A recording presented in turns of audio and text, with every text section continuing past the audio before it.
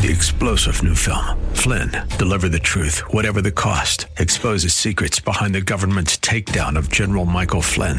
Flynn knew what the intel world had been up to. He ordered the first audit of the use of contractors. This set off alarm bells. He told the truth. He was the most dangerous person for Donald Trump to hire. They had to get rid of Flynn. Flynn, deliver the truth, whatever the cost. Available now. Watch it today. Go to salemnow.com. salemnow.com. The fire of your coming, the glory of your presence will shake the earth, and every heart will know you are Messiah, Yeshua Mashiach, Lion of Judah, the God of Israel. Shalom and welcome to Heart of Messiah radio broadcast. My name is Steve Weiler and I'm the lead rabbi of Shoresh David Messianic Synagogues. Currently we're serving in Wesley Chapel, St. Pete, South Bay near Riverview, and Tampa. We welcome all visitors as we desire to see those who are Jewish and not Jewish worshiping together in unity. We're honored to serve the listening audience of AM 570 WTBN and 910 WTWD, Tampa Bay's Faith Talk. Shalom. Let's begin with a word of prayer. Avinu Malkeinu, our Father, our King, we love you. We praise you and honor you. And Lord, we pray, O Lord, that this day would be a day that we can just represent you well, that people will see us and hear us and know that you are with us. I pray that actually for every day, not just today. And Lord, as we are studying humility today, I pray that each one listening to my voice would desire to be humble before you, Lord, and that they would work at it, that it would be something that they would truly look at, because this is part of the heart of Messiah. And so we thank you, praise you, and honor you this day in the name of Yeshua. Amen. Okay, well, let me mention a great opportunity to attend a wonderful worship service on Saturday morning at our Tampa congregation with internationally known Jonathan Sattel. He'll be leading. He's a wonderful worship leader who will be in our Tampa congregation at 11 in the morning on Saturday, and our Riverview congregation in the afternoon, 4 p.m. I pray you will be able to join us for this exceptional time in the Lord.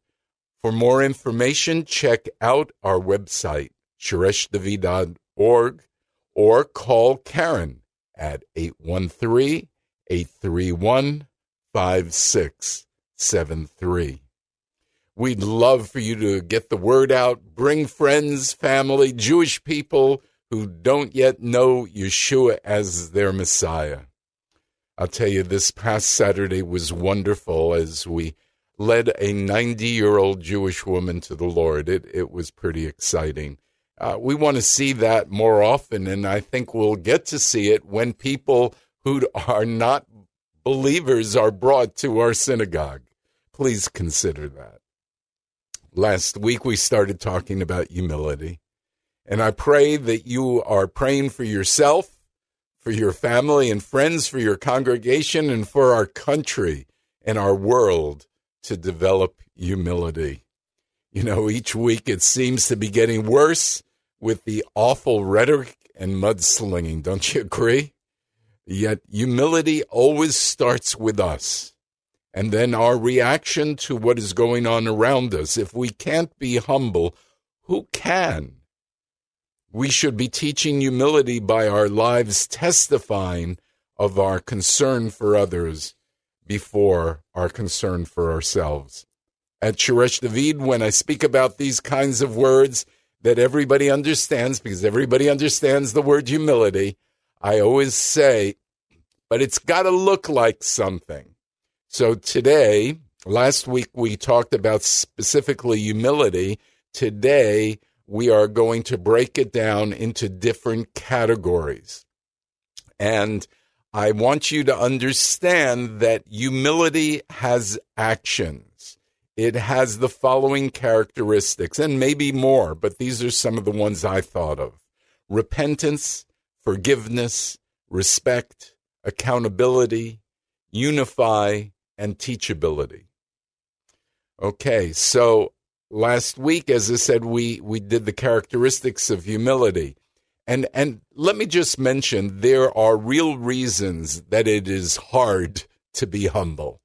One is that we have a sin nature that's always trying to get our attention. Have you noticed? The Bible warns us of this in Galatians 5:15. It says, for the flesh sets its desire against the spirit, the ruach. But the ruach sets its desire against the flesh. For these are in opposition to one another, so that you cannot do what you want.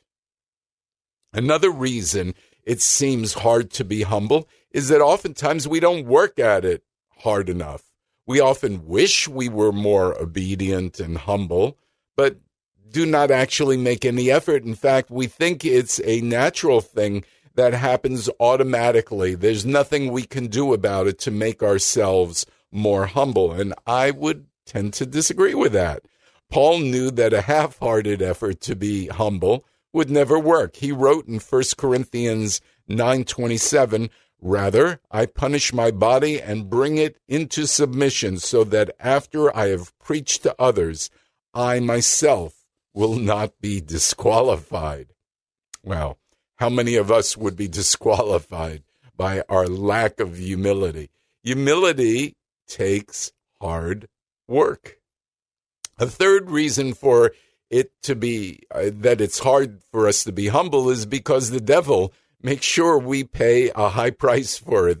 The god of this world, Hasatan, or Satan, and the one of his chief traits is pride, because of its power to cause division.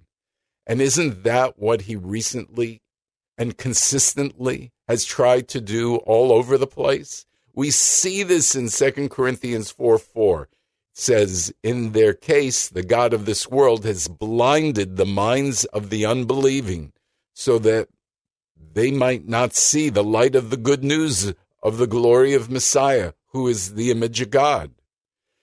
So there are all sorts of reasons that we're not humble. We might not have grown up in that setting where it was right. Maybe you're just seeing that that's a requirement of Scripture now. 2 separate times the Bible says in the New Testament, the New Covenant, that God opposes the proud but gives grace to the humble. That's James 4:6 and 1 Peter 5:5. So if God gives grace to the humble, then being humble is like a doorway to being blessed and spiritually successful in your life. Consider that if believers were humble, there would be very few divisions in our congregations and in the body of believers, right? So let's see what humility looks like. Let's see some of the actions that make up humility's characteristics. We're going to start with repent. Well, repent means that we are expressing or feeling sincere regret and remorse. Repentance is that activity of reviewing or looking at your actions and feeling regret for the past things you did wrong. And also, I believe, a commitment to change. If you live in the spirit of repentance daily, it will really be hard to get angry at others. If you live in the spirit of repentance daily, it will be hard to get offended by others. Repentance, look, it's not beating yourself up. That's not what repentance is for something that you've done. Rather, it's receiving Yeshua's love so that you are able to let it go and decide to learn from the experience. Repentance is being sorry and then moving on. Condemnation of yourself is being sorry and not letting go of your failure, which keeps you stuck in continuous failure. So let us repent and not condemn ourselves. Let's move on. God wants us to do that. That's why he heals us. He cleanses us of our sin. Luke 13:3, no, I tell you, but unless you repent, you all will perish the same way. Okay. Acts 2:38, Peter said to them, repent and let each of you be immersed in the name of Messiah Yeshua for the removal of your sins, and you will receive the gift of the Ruach HaKodesh, the gift of the Holy Spirit. So repentance is part of what you have to do to receive the gift of the Holy Spirit. Okay.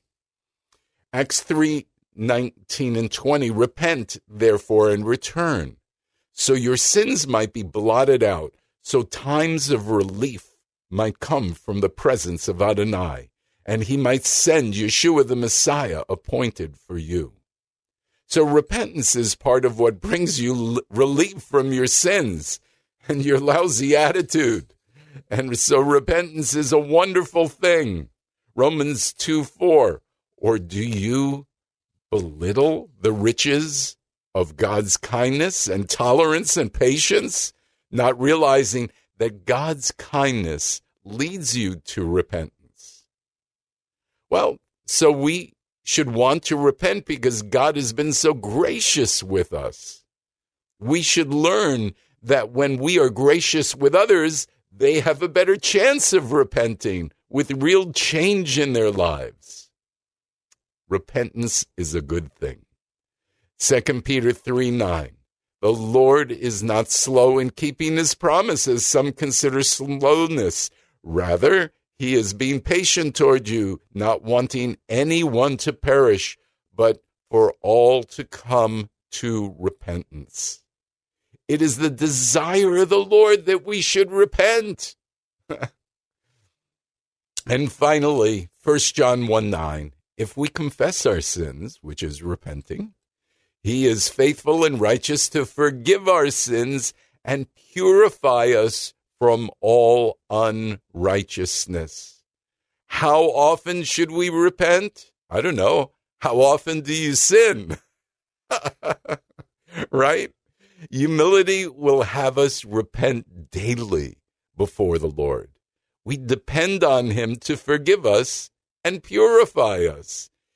But without humility, it will be very hard. We will feel the pride, and it will cause us not to want to repent. Repentance is a beautiful thing, and it's part of being humble. If you are not willing to repent, it's possible that you are not humble. Okay, let's look at forgiveness. This is a good one, right? Forgiveness is an act of your will to trust God and not hold on to an offense, even if it is not necessarily wise based on the history of the other person's actions. So this is a quote from me. This is how I view forgiveness. Let me read it to you again. It's the key is to, you're not going to necessarily be wise or seen as wise when you forgive, especially if somebody has a history of being mean to you. But here it is again. Forgiveness is an act of your will to trust God and not hold on to any offense, even if it is not necessarily wise based on the history of the other person's actions. Look, forgiveness is when you stop feeling angry or resentful toward someone for an offense, a flaw, a mistake. If you live in the spirit of forgiveness daily, it will be hard to get angry at others. Does this sound familiar? If you live in the spirit of forgiveness daily, it will be hard to get offended by others. Look, when we don't forgive, we put ourselves in bondage. We're slaves to Hasatan, to Satan, whose main mission is to divide people from each other. We're also slaves to the person we don't forgive, for they are in our minds, right? When you don't forgive, you're thinking about them. They have free rent in your minds, people have said. So it is good to forgive. It's almost impossible to have an intimate relationship with the Lord when we are harboring unforgiveness. This is so very important. Do not fool yourself. Unforgiveness is harmful to your life. So let's look at scriptures. Prudence or good sense or wisdom or discretion makes one slow to anger, and his glory is to overlook an offense. You know, we are constantly seeking that God would receive glory from our actions. Here's an opportunity for us to receive glory from God, but it requires you to overlook an offense. Matthew 6, we all know this. Verse 9, therefore pray in this way, our Father who is in heaven, sanctified be your name, your kingdom come, your will be done on earth as it is in heaven. Give us this day our daily bread, and forgive us our debts as we also have forgiven our debtors. And lead us not into temptation, but deliver us from the evil one. And then it says, listen to this, for if you forgive others their transgressions, your heavenly Father will also forgive you. But if you do not forgive others, neither will your Father forgive your transgressions. Wow, this is extremely serious, right? Isn't it? Is it possible that only unsaved people can't forgive? If you have not forgiven someone, does that put into question whether or not you've accepted Yeshua into your heart? You might know him in your head, but do you know him in your heart? Because in Romans 10:9 and 10, it says that the heart is needed for salvation. And if you have not forgiven, you are disobeying God, who says he won't forgive you if you don't forgive. How can you even consider not forgiving? This concept is even repeated in Mark 11:25. Whenever you stand praying, if you have anything against anyone, forgive him, so that your Father in heaven may also forgive you your transgressions. Wow. Come on now. Be honest with yourselves. Luke 17:3 and 4, keep yourselves alert. If your brother sins, rebuke him. And if he repents, forgive him. Even if he sins against you 7 times a day and 7 times returns to you saying, I repent, you shall forgive him. So forgiveness and a spirit of forgiveness is an outgrowth of knowing God and his word. We have no choice. It is a daily, moment-by-moment activity.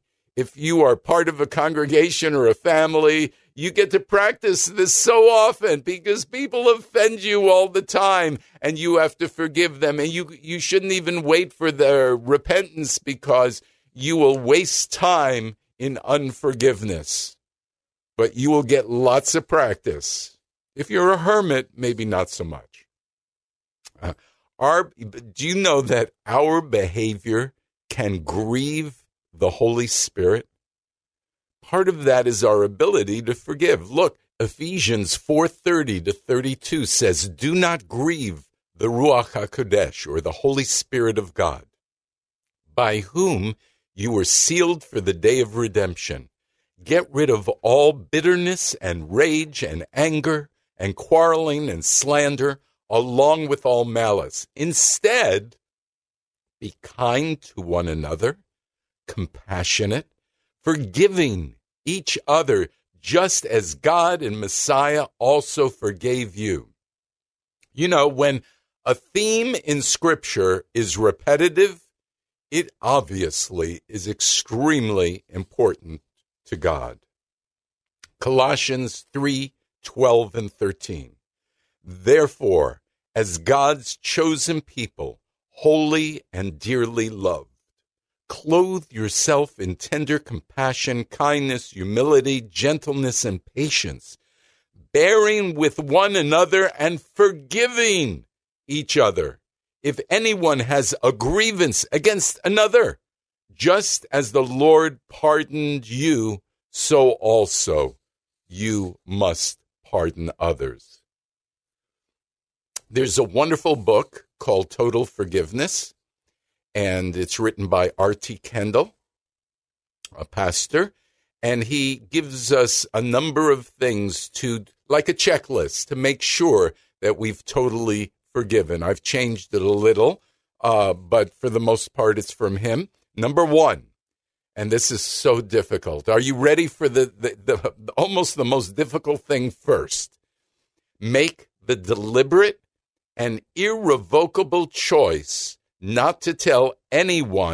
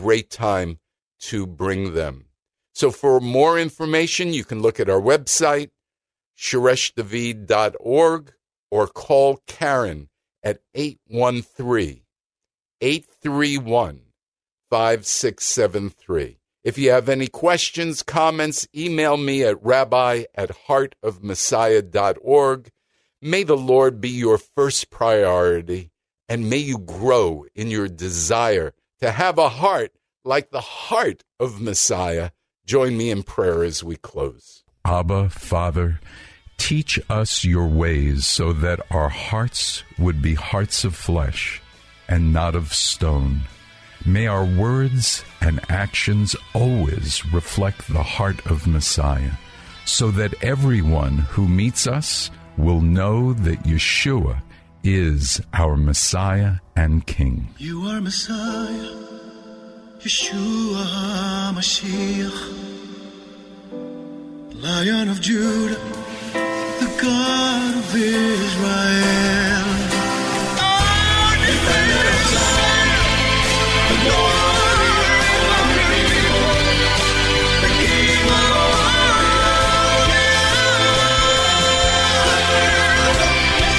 You're the King of all.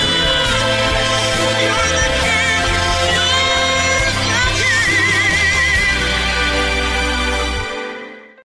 Three-star General Michael J. Flynn, head of the Pentagon Intelligence Agency, knew all the government's dirty secrets. He was one of the most respected generals in the military. Flynn knew what the intel world had been up to. He understood its funding. He ordered the first audit of the use of contractors. This set off alarm bells. The explosive new documentary, Flynn, Deliver the Truth, Whatever the Cost, uncovers the facts behind this scandal. Flynn told the truth. He was the most dangerous person for Donald Trump to hire. I find out the worst enemy that I'm going to face in my life is right here in America. They took my assessment and they wanted me to change it. And I was like, I'm not changing it. They had to get rid of Flynn. With in-depth interviews, archival footage, and never-before-seen personal records of the man behind the headlines. I just felt like I was drowning. Flynn, Deliver the Truth, Whatever the Cost. Available now. Watch it today. Go to salemnow.com. salemnow.com.